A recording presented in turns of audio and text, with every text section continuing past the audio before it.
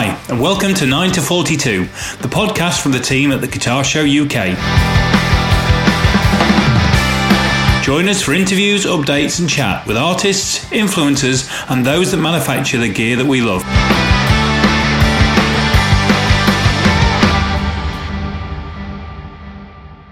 Hello and welcome to 9 to 42, the podcast from the guys at the Guitar Show UK.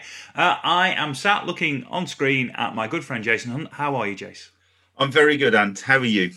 I'm really well. We're on the last day of my 13-year-old self-isolating. So I can kick the little individual back to school next week. Excellent. So that's going to end well. So and he's not actually brought disease with him. As it turned out, he's absolutely fine. So he's not ended too badly. No, I've had my eldest had to do that as well. So she had 2 weeks of self-isolation and didn't bring the disease with her either. No. I don't know if they've got a little scam going on because he's just basically played on the Xbox for a fortnight. But I'm going to leave it for the time being. If it happens again in a week's time, I'm going to get suspicious. And our guests can probably throw into this as well, I would have thought. Today we are lucky to be speaking to Ross Bailey. And Ross is the product specialist for EMEA for Yamaha Guitar Group. Hello, Ross. How are you? I'm really well. How are you? Very, very well. And we've all known each other for how long? Oh, too long. 20 years? Yeah. That's not very nice. Too long. Yeah. Oh, God. Well, I started in the industry. I was 18. So, and now I'm voting something. So, yeah, it's been a minute. Yeah. I think I joined Academy in the year 2000. So that'll have been when we first probably met. Yeah, that would have been just after the Carlsberg Academy transition. Yeah. Yes, yeah. So it's 20 years and probably met Jason very swiftly. I started doing music live in 2000. So it would have been that October that we probably all met, actually. I bet we all met there. I bet we all met in Brum in the year 2000. It was. I know it wasn't 2000 for me because I can remember the first time I actually saw Ross rather than met him. Right.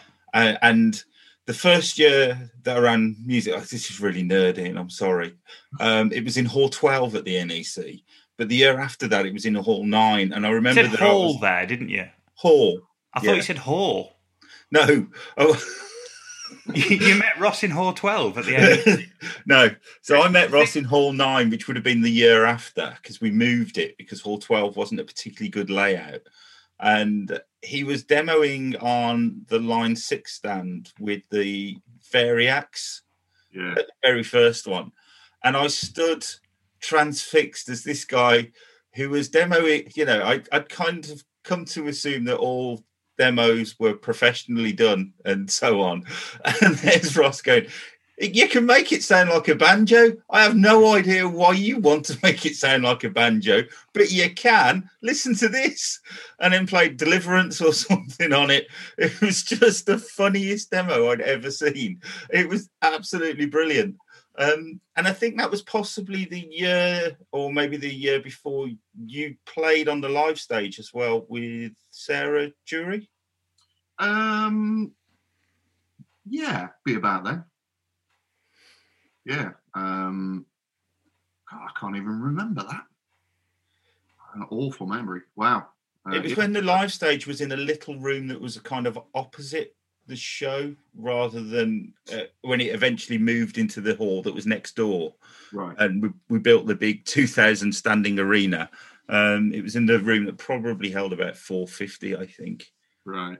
It was like a proper conference room with that horrible blue conference room carpet in it, with those horrible patterns on it that are only there to cover up the coffee stains that will inevitably land upon it. What wonderfully acoustically sound. Yes. Just for those of you who haven't got a clue what we're talking about, so I suppose we ought to just slightly explain as we reminisce and go down that particular rabbit hole. Ross and I worked for a company called Academy of Sound, which was an MI chain store that came out of a company called Carswell Retail and was around up until about the year 2004, 2005, sometime around about there, and had 10, 11 shops around, predominantly around the Midlands. And we met working for Academy of Sound, and a music show called Music Live, which was a consumer event, an end user event, which was quite unusual at the time. Which was the show that Jace used to work on at the NEC. Academy were one of the companies that were a prime sponsor and prime actor in that particular drama. So that's how we all sort of formulate and meet. But Ross, give us a potted history of your career since. So, year 2000, you're working for Academy. Yes, it was kind of that era when Line 6 kind of was unleashed onto the unsuspecting public.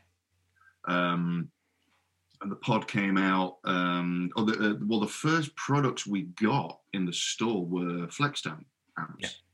And they were quite big, weren't they? As well, they were a monster thing. Yeah, I mean, 112s and 212s and stuff, heads and 412s when, people still used 100-watt heads and 412s.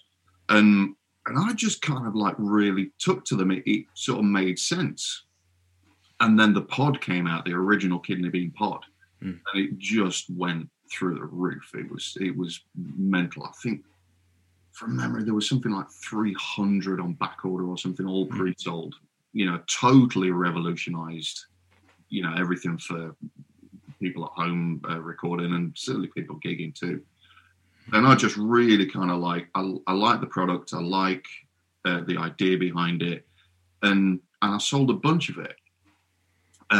Sort of previous to that, I was touring with Sarah Jory. And I was sort of quietly endorsing or had a relationship with Trace Elliott guitar amps. And my guy there had started working for Line 6 and he just called me one day and said, look, I've seen your sales figures. You're doing really well. We're looking for a guy to go out on the road and just talk about the gear. Do you fancy it? And I'm thinking, well, yeah, that sounds cool, but I'm sort of okay in my job, but you've got to have the chat, haven't you? So went down, we had the chat, and I got the job. And all of a sudden, I'm on the road going around the country talking about gear, which was great. It's fantastic. So yeah, I did that for 6 years. I think it's hard as well to, if you weren't around at the time, to realise the impact that product, particularly in the pod, because we're used now to every piece of recording software you open up, it's got a load of plugins. You can plug it, as long as you can get a guitar signal in, as long as there's somewhere to plug it, there's a whole raft of modelling that you can use. But back in the day, and we're on the infancy of digital recorders, so there's still a lot of people using tape-based stuff. I had a tape-based 4-track at home, starting to get some digital stuff, but it was really, really expensive.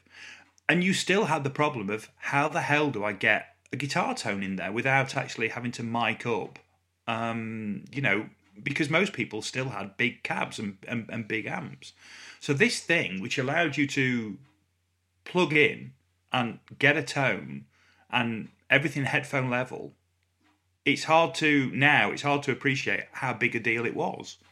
Yeah, and Line 6 have kind of had a few of those products that have really changed the landscape for things over the years. Obviously, I mean, the AX2, whilst it wasn't the prettiest, I think I'm safe to say, or maybe the easiest to navigate, it was kind of the first thing that really did, okay, let's get one thing that sounds like, this and this and this and this and this.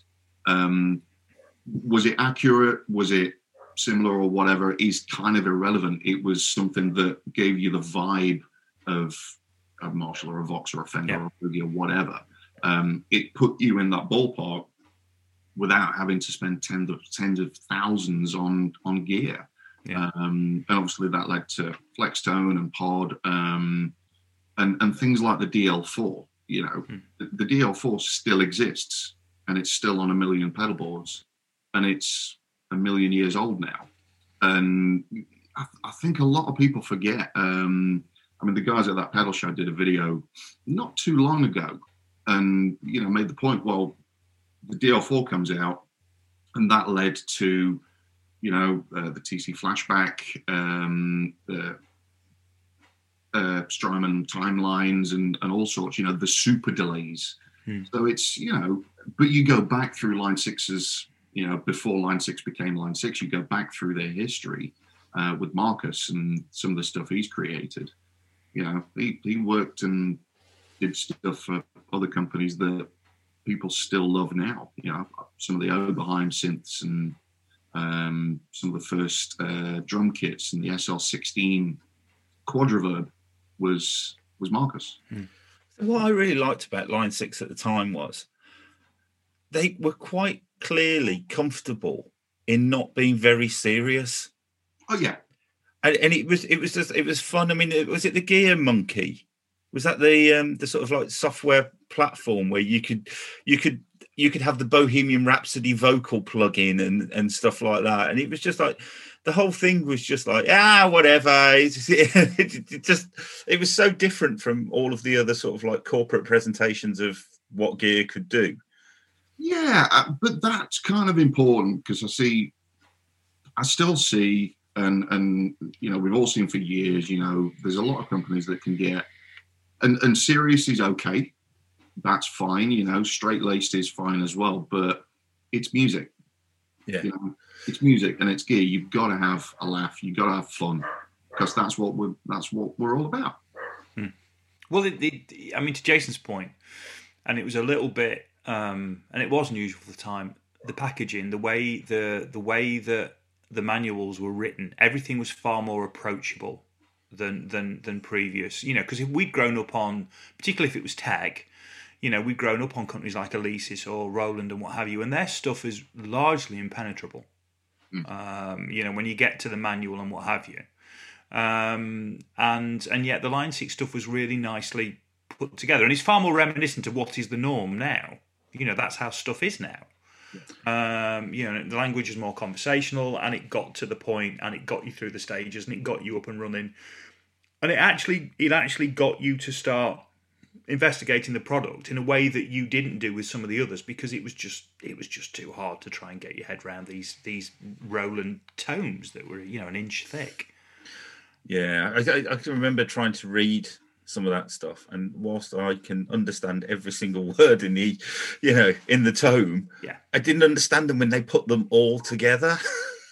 It might as well have been in Greek as far as I was concerned. They were the right words, they just might not necessarily be in the right order. Yeah, that's it. Right. I think what the company's always been very conscious of, particularly with things like manuals, no one loves reading a manual. Right, it's the most tedious thing. You kind of, at the very most, you pull a manual out to do something specific because you can't figure it out. But I think with pretty much all Line 6 products, kind of almost historically, we've been very much geared towards guitar players. And let's be quite frank, guitar players generally are not super technically minded. There's no attention to detail there as a rule, is there? No, and it's got to be, because as guitar players we're used to, a valve amp behind us with some knobs that you turn, and we know what those knobs do. Great. And then maybe some pedals on the floor with a couple of knobs or a few knobs, and you know what those knobs do, and you kind of know how to put this together. As soon as you start getting into the digital realm, it can very easily and very quickly become very complicated. And certainly me, even now, I hate menus on products. I hate menus on my TV.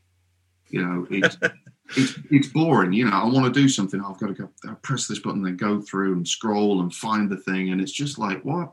And they're useful for more specific things. So you start getting into MIDI or something really technical because you need to solve a problem or find a solution to something. Yeah. You don't want to see all of that super deep things that you can do on the main screen. we guitar players, we want to see some knobs, you know, and at most a couple of buttons. One of them that says save. You did promise that you'd do this naked. The guitar world is literally the history of the knob, isn't it? Let's be honest. Yeah. But you know, you said about the manuals. I learned a lot about gear from the manuals because it was always kind of right. Okay, here is this particular model. You know, brick plexi. Kind of, we can guess what that is. If you're a gear nerd, you very easily guess what it is. But you know, for the people that weren't gear nerds that maybe have never heard of some of these amps, they go through the manual and they see a picture of the actual thing we modeled, and then a description and maybe a little bit of history behind it. So I learned a ton of stuff from that, and little things that we modeled again, sort of way back when. Just like, you know, one of the old Marshall amps we had, it was the JTM 45. The filter caps were not great. So there's a thing that happens when you've got older filter caps. When you hit a certain note and you bend it, and you kind of get this weird octave below thing. And it does a thing, and the model did that.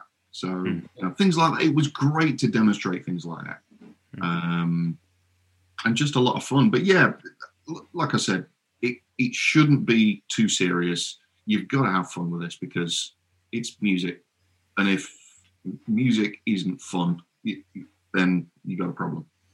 You're in the wrong industry. So where did you go from Line 6? I went from Line 6 to small distribution company, and we had Hamer, Breedlove, various kind of accessories and bits and bobs. I wasn't there too long. I think I was there like 3 months or something, like a little stopgap. And then, I think I put the call in to Paul Germain. There was a job going out Sound Control. This is when Sound Control had actually taken over from Academy Sound. And there was a manager's job going at the Nottingham store. So I put the call in and got the interview, and I got that job. Until the other end.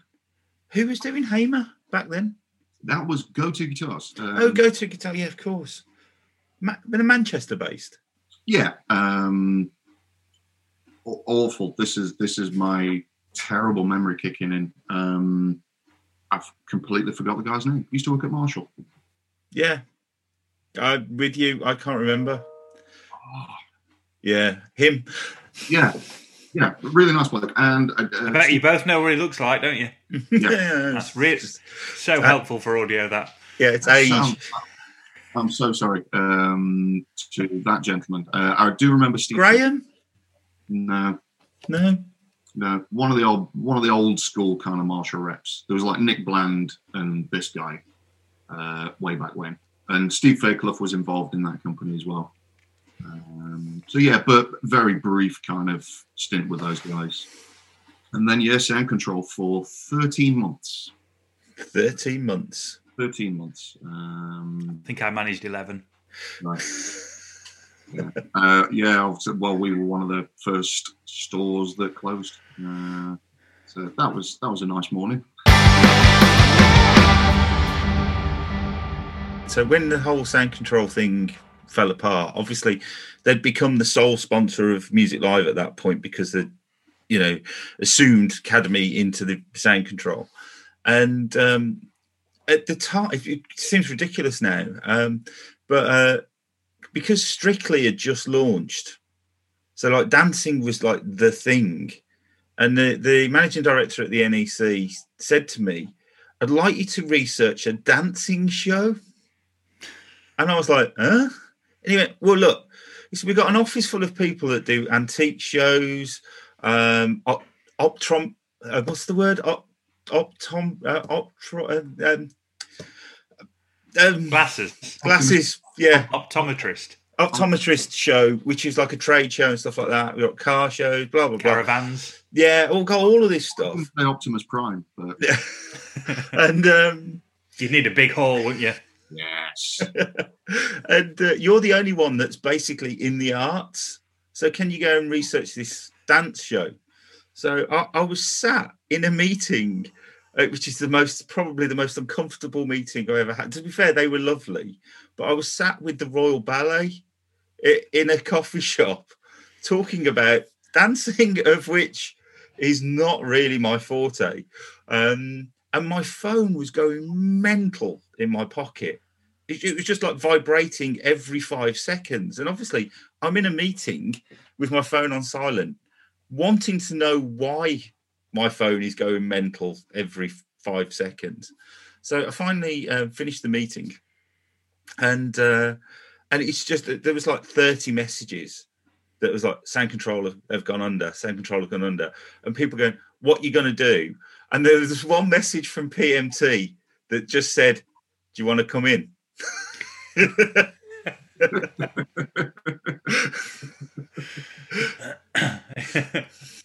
So and yeah, that was quite a stressful week.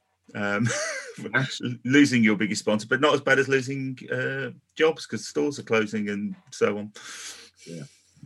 Again, I think with that, I sort of got a little bit lucky. It wasn't that I saw the writing on the wall. Sort of 3 or 4 months before we closed down, we were kind of called the area meeting and whatnot, and it was like we were told the bank was pulling funds and this, that, the other, and there was another buyer in place, and everything was going to be peachy. But I'd actually heard about a job going at Peavey for a rep there. So, and I'd kind of looked at Peavey before, but it was on a self-employed basis, and that didn't really work for me. So, I always wanted to have a job and security and all that business, because you've got a family, you've got a mortgage, it was a time in my life where I thought, no, I need the extra security. And the rep, Virgil, at the time came in and we were chatting about it. I says, yeah, but, it's the self-employed. So no, they're going employed now. So I'd actually kind of 2 or 3 months before Sound Control went under, or certainly my store at least, I'd already got my application in. So it was I think maybe 2 months between Sound Control closing and me starting at Peavey. So I did all right. It's for those of us who've worked or have come through into the music industry through retail, it was the normal path. The normal path was that you worked in a store for a while, and then you would probably end up with a position on the road first and foremost. And a lot of us did that. I mean, I left Sound Control and started with Shure, and that then led to sort of 15 years, 14 years with Shure. But when you look around at the people that were in the same era, our peers, so many of them did what you and I did, and you worked your way through from there. And you might jump back into retail at a later stage. Some people did. Steve Gray's an example of somebody who, who jumped back over the fence, and obviously is now working at Guitar. Yeah. In fact, both Steve Mills as well. Mills, yeah. And Nigel. Didn't Nigel open Guitar Epsom? Yes. And then went back on the road. So it's always been not incestuous, because it's not incestuous, but it's just been the done thing. It's been the normal thing. People have often jumped from one, and there aren't many industries where you do that, where you're either in retail or you're in distribution or manufacture, whatever it might be. But there's a lot of jumping and to and froing in MI.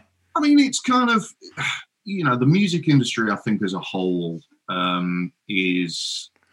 it's so small in the grand scheme of things. It is so small, and everyone knows each other and all that.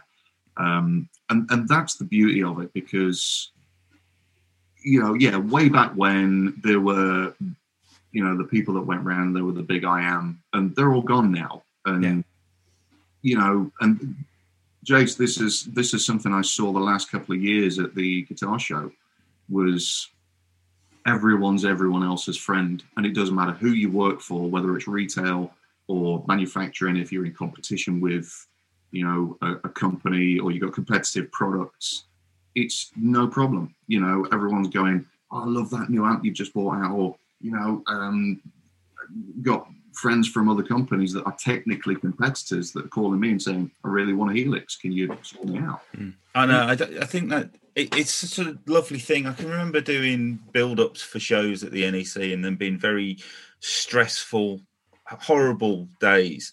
And then you look at build-up at the guitar show now, and the amount of times I've seen competitive companies helping another company load in because they're running a bit late or something. And it's just kind of like, I was reading a sort of like a management book sort of thing, and it was talking about vibe, and you can't create a vibe. It just has to happen in an environment. And the guitar show has got a really lovely vibe between the exhibitors and the visitors. But it's so noticeable from where I stand. I mean, how fractious those build-up days used to be at the NEC to compare to how it is now. It's so much more pleasant to do it. I mean, I know there's a difference in scale, but I've actually probably got the same number of exhibitors. You know, it's just lovely that everybody kind of gets on. And I think that, you know, a lot of us, you know, sort of we're all roughly the same age here. And everybody that's kind of running the companies now, or, you know, senior in those companies, is our kind of age as well. And we've all kind of come through it in the last 20 years together, really. And I just think it's really nice. Yeah, and you know, as we all know, the industry has changed. It's become more challenging, or different challenges, and ultimately, you know, it's back to that thing that I said about, you know, demoing or writing a manual or whatever. It's music. We shouldn't take it too seriously. You know, yeah, there's definitely a serious element to the business side, but that doesn't mean that you can't, you know, walk into a meeting and shake hands or have a hug or whatever and have a giggle. Ultimately, whether you're a competitive retailer or a competitive manufacturer, competitive demo guy, and I remember that being a thing where, you know, yeah, I'm doing a demo, and the guy 3 stands down is trying to be louder. Yeah. You know, to get the crowds. And it's like, well, A, don't do that, because it's not cricket. B, you're going to lose that battle. I'll always be louder than you if I need to be. Don't worry about that. And see, there's just no need for it, you know. And everything's changed from, you know, the challenges we all face, obviously even more so this year, but just the kind of love that everyone has for each other. Because ultimately, we're all, you know, musicians. You know, whether you're a guitar player, a drummer, or a synth guy, or recording, or whatever. And it's nice because there's no bad gear out there. You know, every company has really upped their game, not just in design or usage or sound or whatever, but the actual manufacturing side as well. It's like no one will take, you know, if you're subcontracting manufacturer for a product out and it arrives and it's crap, it goes back. Yeah. It's like, no, we firstly, we don't want that, but secondly, we kind of can't afford to have that, because if a company puts something that's crap out on the market, it's going to get called out. You know, everyone's an internet warrior these days. Yeah, I mean, it's so different, isn't it? I mean, there's a thread on the Fretboard forum at the moment, which is, what is the worst guitar you've ever owned? Yeah. And the first 3 guitars I ever owned were the worst guitars I've ever owned. Hondo, Columbus, and a Marlin. And it's just, I mean, they were just awful. But I mean, to Ross's point, there's nothing like that anymore. I remember buying Tanglewood guitars at Academy, and these things being astonishing for the money. You know, truly astonishing. The acoustics in particular, some of the acoustics were absolutely fantastic. And I equally remember, you know, back at the beginning, you know, Yamaha acoustics going back far enough that were, you know, that time were a couple £100 and were truly terrible. And actually something happened in that period from sort of the mid-90s to the mid-2000s where everything just went up. And whether it was the companies at the bottom that dragged, the branded companies up. But certainly when I was growing up and playing, even the branded stuff, they kind of took the piss at at the entry level price points, and then suddenly by mid 2000s, £100 bought you a usable instrument in a way that it never did when we were growing up. No. And I think that's testament to the industry, and your point's absolutely valid. I mean, even the own brand stuff, even some of the stuff that floats through, he's really, really good. It's we've, as an industry, we've got a real handle on that, and I think it's great. But the other bit you were talking about, we've always congregated in the bar at the end of the day. Yeah. I think that's one of the reasons why the industry feels the way it feels, because we've always got together and it didn't matter who you worked for. The number of times I'd be sat, in the bar when I was at AOS, sat in the bar with Andertons or with PMT or with sound control guys, or the number of times I was sat in the bar with people from Audio Technica or Sennheiser when I was at Shaw. It was never a thing. That was the best bit of NAMM. It really was the best bit of NAMM, and it's kind of hard to describe, isn't it? But there's Convention Way and the convention centres at the end of it, and either side you've got the Hilton and the Marriott. And when I started going to NAMM 20 years ago, everybody went to the Hilton. Now everybody goes to the Marriott. But it's just, these hotel bars are just full of Brits, aren't they? Just because the Americans tend to go to bed at about 7:30. Well, it's because they get up at 3:30, don't they? Oh, let's book a meeting. Let's do a late one. Let's meet at 5:30 in the morning. You what? What are you on about? A late one. The only time I ever have breakfast meetings are at NAMM. Oh. Anaheim is terrible. 6 o'clock in the morning, 400 pairs of chinos and 400 white shirts. That's all Anaheim is. The guy I was working with on our stand this year, and you're right. It's just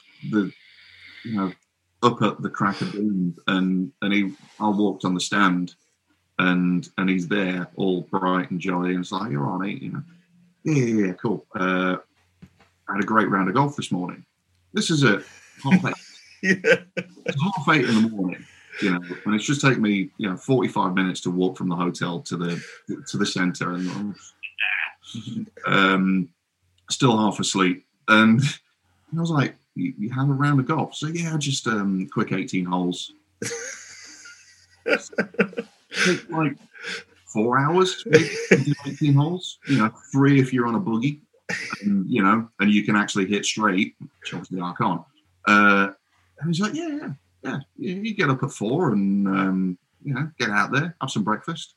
Brilliant. I can't do that. I played golf once when I was out in California, and we were driving round, and there was just a sign at about 2 holes in. There's a big sign on the buggy route saying, "If you see a rattlesnake, don't get out your buggy." I mean, does that need to be said? But that doesn't happen in Chesterfield. That's all I'm saying. That's all I'm saying. It's that weird thing, though, isn't it? When you get off the plane.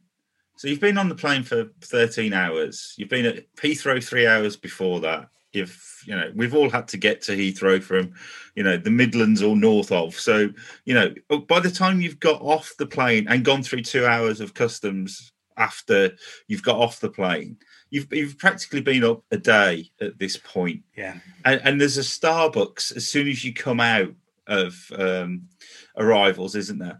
And you go and you think, right, I'm going to have a coffee, because I've got an hour's drive down to Anaheim now. I'm going to have a really strong coffee. And there's a massive sign that says coffee gives you cancer. Everything in California gives you cancer. There's a sign on everything in California to say it gives you cancer. I know. The state of California has decided that this Hershey bar will give you cancer. You know what? Yeah, as much as I love traveling, the actual traveling part is always rubbish. Yeah, that's the bit you get bored of very quickly, isn't it? Yeah, the getting to or getting back, that's the crap bit. When you're there, it's awesome. But yeah, the flight to LAX from wherever, and the first time I went, it was from Gatwick, which... Ooh. Oh, yeah. Ooh. Yeah, right. Ooh, dear. Ooh. That's a really, really, really long way away from Nottingham. Yeah, it is. It's, yeah. I'd rather go to Glasgow or something. But yeah, you walk out and there is that Starbucks bar, and it's like, if I saw that, coffee gives you cancer. I'm like, bring the cancer. I just walk up every time I've been. I just walk up to them and say, "What is the like? Do you have a bucket? Yeah. You can fill with coffee, please. Yeah. Just water and caffeine. I don't care what it tastes like. That's what I need right now." But no, we always go when we go over. It's straight up to Calabasas to the office for a few days or a week before the show. So it's an hour and a half the other way. So bringing you back round, then you're currently at PV on your story. So PV for how long? He was 5 or 6 years, I think, something like that. And it was good, Again, it was the tail end of the Van Halen stuff. So I think it was a couple of years since Eddie had left PV with Wolfgang. And the EVH stuff came out, something that sort of era. Wolfgangs weren't around anymore. It had become the HP special and whatnot. But there were, we still did really well. 5150s and turned into 6505s and things like that. But it was great. We had some good products. We took on Buddha amps, which still some. Oh yes, I remember that. Yeah, I remember. I swear you were showing them to me. Would it have been at Frankfurt? Could have been at Frankfurt. Yeah, and they were awesome. They were really good, and it was kind of Buddha were. I think one of if we take sort of Randall Smith, boogie stuff, and Alexander Dumble out of the equation. Buddha were really the first kind of commercially available boutique brand. And point to point and all that. And PV took them on and did what they did with them, and they were awesome. I used Buddha for a bunch of years, and obviously Trace Elliott as well. But PV was cool. Again, that kind of came to an end. The European offices all got closed down, and what did I do then? Was it Rossetti then? It was Rossetti, yes. Rossetti for a while. I'll have to check my link. I forget. Yeah, I think it was like 8 months or a year or something like that. So was this the Rossetti that was post-Gibson? This was post-Gibson Rossetti. So we had BC Rich, Seymour Duncan. Rickenbacker. I'd say we had Rickenbacker. We never had Rickenbacker. And never had stock. Never had stock. No, you'd sell it. And technically distributing the brand. Technically distributing the brand. I think I inherited some back orders for like 4001 bases that were 4 or 5 years old. Like the wait list was insane. And it was always great when stock would come in and you'd get half a dozen 330s or 360s come through or some bases. And there was never any fear that the dealer would have cancelled that back order. No. Because they knew full well as soon as that 4001 went in the store, it doesn't matter what finish, it would be straight out again. I was pleased that you were Rossetti post Gibson because I was just starting to look down the list and go, sound control, Ross is there when that falls apart. TV, Ross is there when that falls apart. Rossetti, Ross is there when they lose Gibson. I was thinking, where's he going next? But that's okay. So you broke that cycle, so that's fine. So I kind of moved from Rossetti to Yamaha. The gig came up there, and that was a really interesting kind of job that was going with Yamaha. They kind of wanted someone to look after, build the guitar side. The guitar side for Yamaha has always done brilliantly, like really, really well. But we wanted to kind of take it to the next level and put it in places where it wasn't before, make the brand a little bit more acceptable or cooler or whatever you want to call it. Because obviously, look, again, guitar players, we like things that say Fender on the headstock or Gibson or Taylor or Sir. Would it be fair to say with Yamaha that Yamaha for guitarists is practical rather than desirable? To an extent. There's definitely a lot of desirability with certain models. Obviously, we look at something like the SG-2000. Yeah. They fetch money now. Dealers' money. I remember visiting a dealer in the deepest, darkest depths of Ireland, and he had basically a new old stock. He had an SG-2000 and 3000, and the 2000 he had up at something like 5,000 euros, and the 3,000 was like 8,000 euros. Wow. And he will sell them for that. Because you certainly can't get any new ones. They haven't made them for a bunch of years. But yeah, the SGs were desirable. Some of the vintage acoustics were very desirable. Yeah, I got what was it? The FG. Oh, is it the 50th anniversary? Was it the 180 50th anniversary or something? The SG. FG. Oh, the FG. Yes, the FG 180 50th job. There was, I think, there were only about 500 maybe.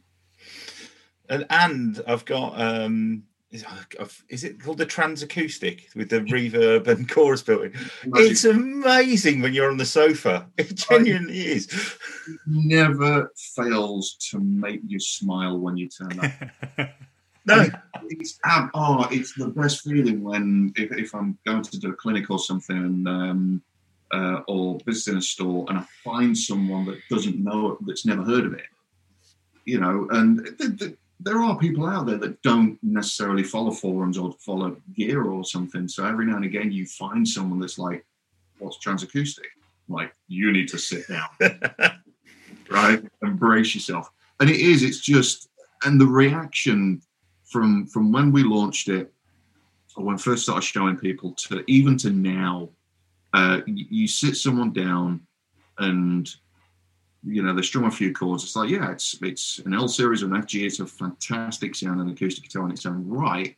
And then you push the button, and the reaction is always the same, right? And it's one of a couple of things. It's either a look of utter confusion or a big smile, and they get the guitar and they're like kind of trying to look inside. It's like, where's the speaker? What's happening? So it's just such a great product. And again, it was a dealer, and I was struggling to find the kind of words to describe the experience, but it was, and it still is inspiring.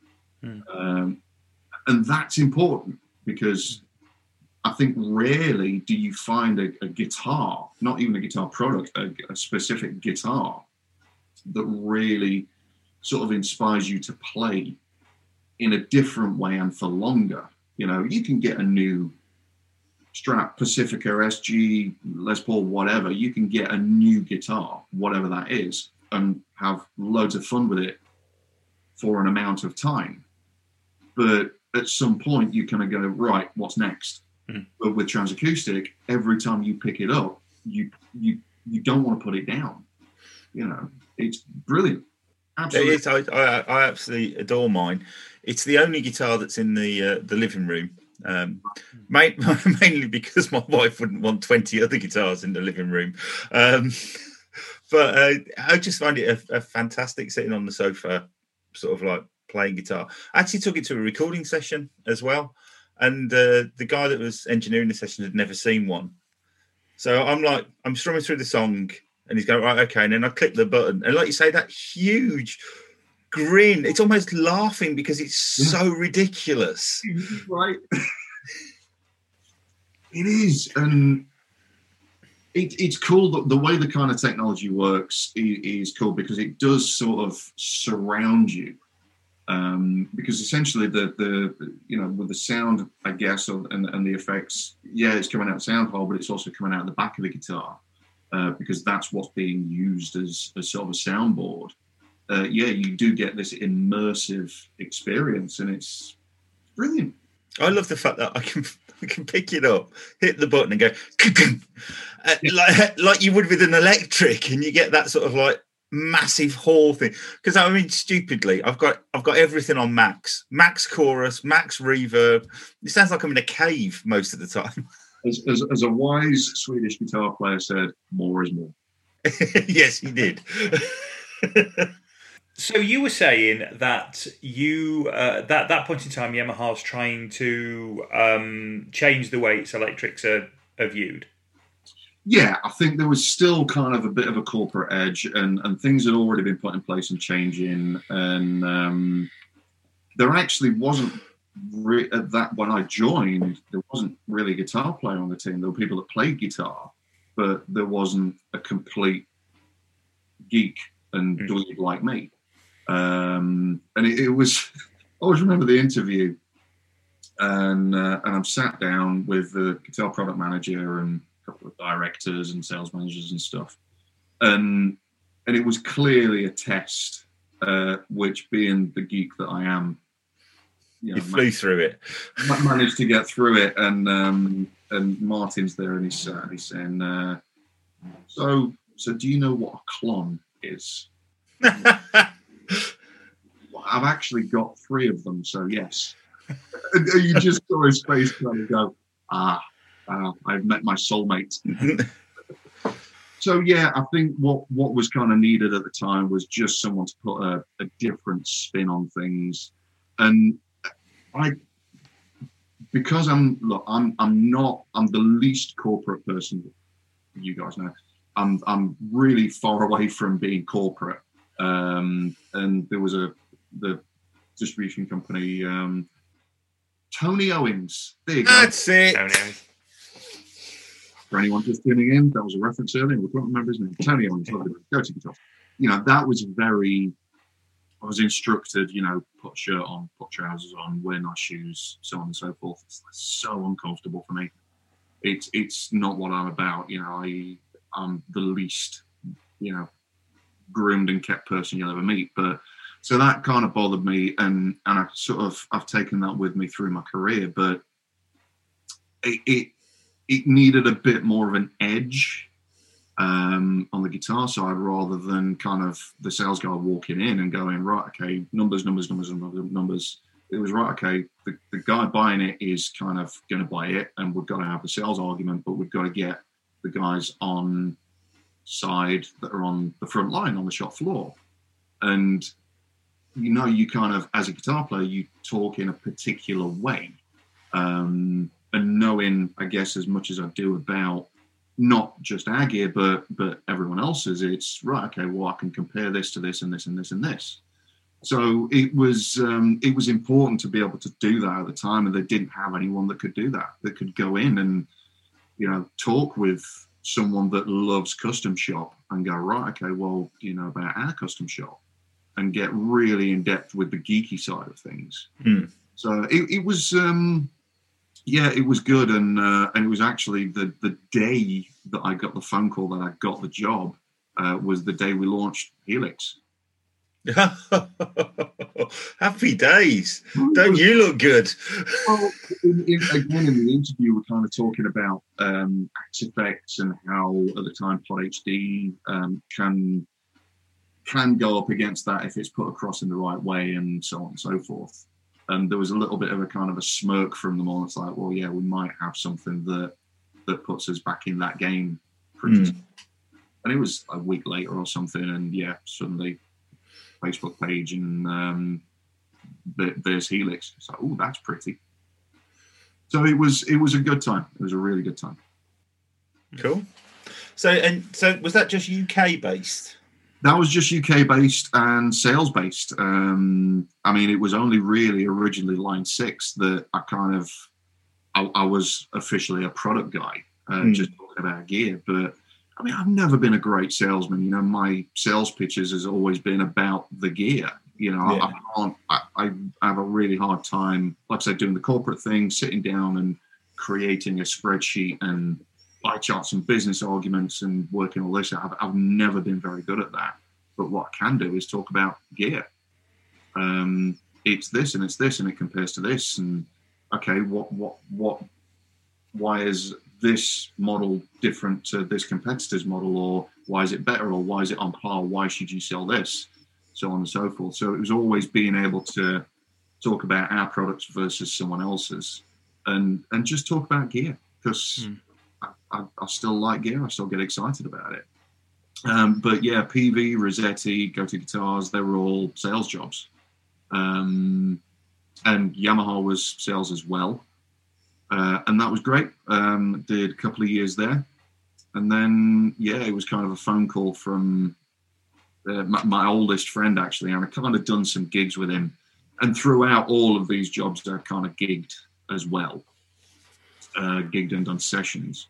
Then I got a phone call from my mate Andy and said, we've had a call that Sam Bailey, who won, for anyone that doesn't watch X Factor, Sam Bailey won X Factor in 2013, I think it was, something like that. And I remember watching her and thinking, she's awesome. She's like a ridiculous singer. Certainly one of the, I'll still say one of the best vocalists the show's ever had. But she can do a lot of different things really, really well. And she was looking for a new band for a tour coming up. And I got a phone call to say, look, I don't think our guitar player is going to want to do it. Do you fancy it? And I'm like, well, yeah, that'd be really cool. So I had the conversation with the boss at Yamaha and said, look, this has come up. It's A, worth a bit of money, but B, kind of worth experience and fun and all that. And we just couldn't make it work. So I kind of had to make a decision. Do I go from a secure job that paid all right, with house and mortgage and all that, horses and all that, all these outgoings? Do I go and be a musician for a living? And foolishly, I thought, yeah. It's not foolish. It's living the dream. It was. And I mean, what was I was like 39 or something, 38, 39 at the time. And I was like, you know what? I'm nearly 40. This is a great opportunity. And there was a bunch of freelance work with Yamaha as well. So I kind of sat down, looked at the numbers. It's like, yeah, well, I'm going to be a guitar player for a living, which on the face of it was a really stupid idea when you've got a big mortgage and expensive pets and a family and all that, because it was totally unknown. I had no idea what I was getting myself in for. And it was brilliant. For 18 months, I managed to kind of survive and earn really good money.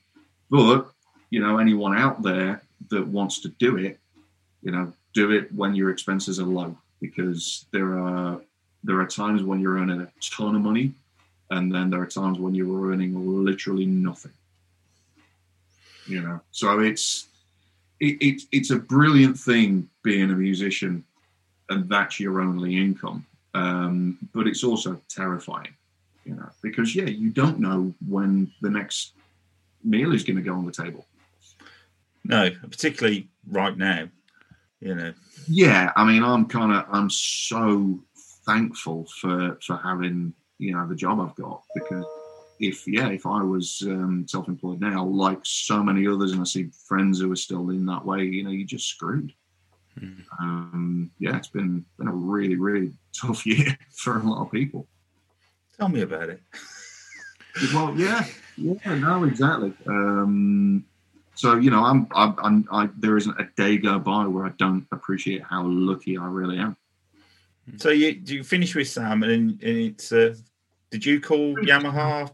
Did a couple of years with Sam, doing freelance stuff for Yamaha. A few other bits and bobs. I had a bunch of sessions, and I was a chauffeur for a minute because it was a job and it earned money. So there you go. That's what you got to do, isn't it?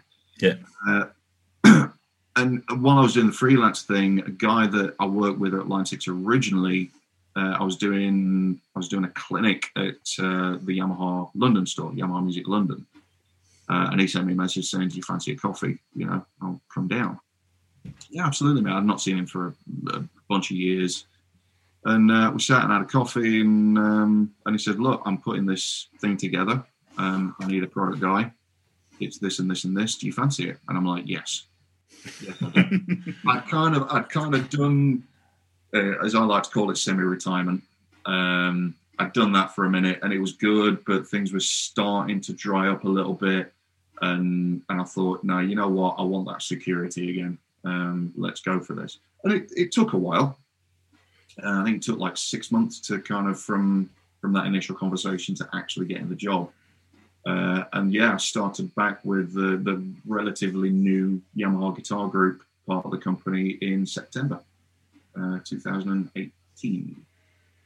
And it was great. You know, it was sort of suddenly I'm employed, and then within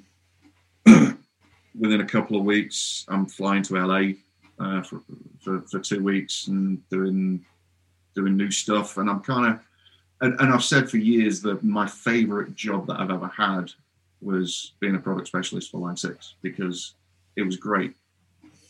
You know, you talk about gear for a living, and you get to experience all this cool stuff. It's fantastic, you know. So I can't. There's many things that people can moan about in jobs. I can't really think of anything to moan about. Awesome. Not one thing. The team is fantastic. The company as a whole is awesome. Everyone looks after each other. Everyone's got everyone else's backs.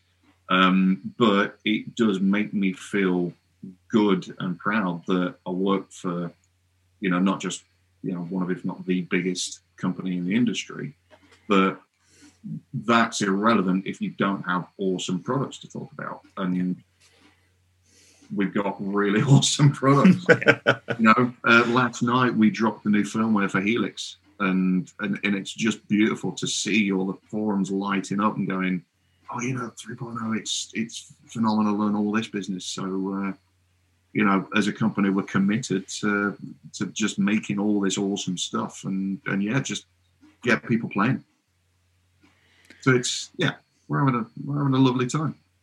Well, that's a nice way, nice point to get to, because that means we can ask you one final question, which has now become the signature 942 question. Okay. We tried a few, but this is the one that we're settling on.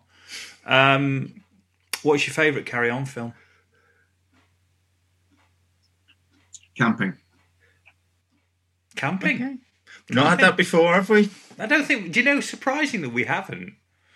We haven't had camping before. Camping. It's a good choice. Good, solid choice, I would say. I think camping. If not only for the Barbara Windsor scene. Yeah, that scene, isn't it?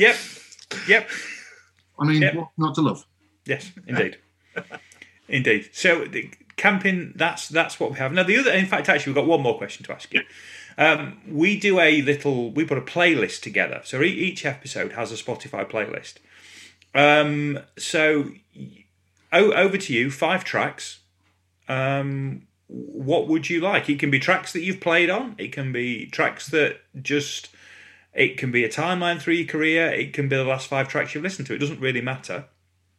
And if you don't get them all now, it's fine. We can talk about this off air.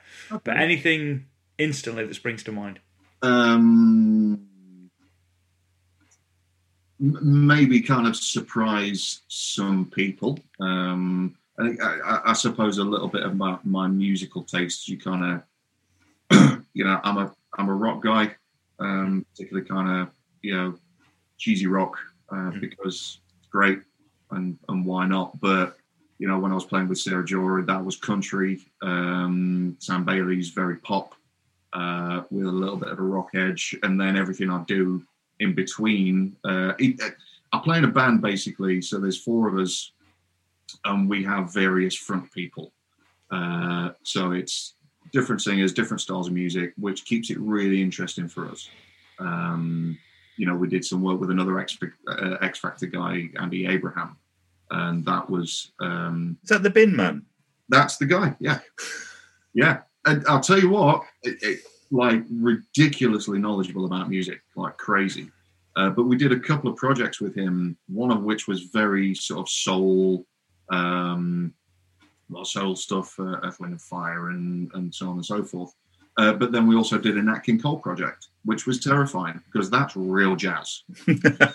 That's like serious, grown up chords, and I don't know any of those, so that was definitely a challenge, but really good fun. But then we also play with a guy that does rock and indie, and a girl that's sort of basically, if she was dead, she would be the reincarnation of Chaka Khan, and all this. So my musical tastes are fairly diverse, and I will encourage anyone listening to be diverse. My favorite thing recently is just pulling up a backing track for something that I would never listen to, like EDM. I hear that coming out of my daughter's bedroom far too loud, far too often, and it's not my thing. But you pull up an EDM track and see what you can do with it with guitar, because why not? So track-wise, I'm going to start totally off the rails with Adagio for strings. Okay. Which was someone Barker, I think, was the composer. Barber or Barker, the original composer. Just because it is unquestionably one of my favourite pieces of music ever. Cool. And going completely the opposite way, I've got to have Get the Funk Out by Extreme. Right. Okay. That talks very much to our era, that you had to live in that 2-year bubble to appreciate Extreme to quite the extent that we all do. Well, when I... No, don't include me in that. Do you like Extreme? I'm a bit older than you, aren't I? I was out of that bubble. They were just a bit... just pop. All the girls liked them, therefore I didn't. I think, and I've seen this, I think it was Brian May, actually, himself, that said if there was one, like the Freddie Mercury tribute concert, where like all the bands came on and Metallica played Metallica songs and all these people played their own songs and all that, and there was the occasional Queen cover in there played really poorly, and Extreme came on and just did this like 15-minute medley. Queen medley, didn't they? Yeah. And it was unbelievable. It was just like, if there was any band that could get close to what Queen were about, it was Extreme. And for a little while, they were the most exciting band in the world. Oh yeah. Because I think it was interesting, and More Than Words comes out, and I think like so many guitar players, the first experience that we all had of Nuno was in Bill and Ted's. Yeah. And it was like, what the hell's this? And then More Than Words comes out, and it's this wonderful ballad, and chicks dig it and all that. I think Nuno's on an interview and saying, that was record stores all over the world were that was one of the most returned, Porno Graffiti was one of the most returned albums in history, because people bought it for More Than Words. And the opening track, Decadence Dance, and Get the Funk Out and Susie and all that. And it's just like, this isn't what I signed up for. But Extreme are a very peculiar band in that they kind of fit into the rock metal category. But then there's some jazz elements and definitely funk elements. So it's, if like Queen and Prince and some metal band had a baby, and Van Halen had a baby. There you go. Yeah. It's right, okay, all these kind of little things that glue together create Extreme. Still easily one of my favorite bands. So, and Get the Funk Out is, I've said for years, I will sit down and I will learn the solo, and I never have. One day. But exceptional. And just Get the Funk Out is just a great track. Think, you know what? Sweet Home Alabama. Cool. Good tune. Good tune. Play it with a few different guys, and it's just fun. And everyone from every age group knows it. If not just the chorus. It's a great sing-along tune. Yeah, that's nice. Well, 2 to go. But tell you what, don't tell us those two. We'll do those two as a surprise for the thingy. But that's an interesting 3. So you can only begin to imagine where the last 2 are going to take us. So that's quite nice. Ross, thank you for your time. It's been lovely to catch up. Yeah, kind of a bit of an honour. a bit weird. No one's going to listen to what I've got to say. I'm amazed that people listen to what we've got to say, so I wouldn't worry about it. We're constantly astonished, but the same 6 people who listen to the rest will probably listen to this one, so it's fine. And one of them's Craig in Canada, so yeah. Hi, Craig in Canada. Hi, Craig. But no, thank you very much. It's been an absolute pleasure, and we'll see you all next time. All right, bye. Cheers. Take care.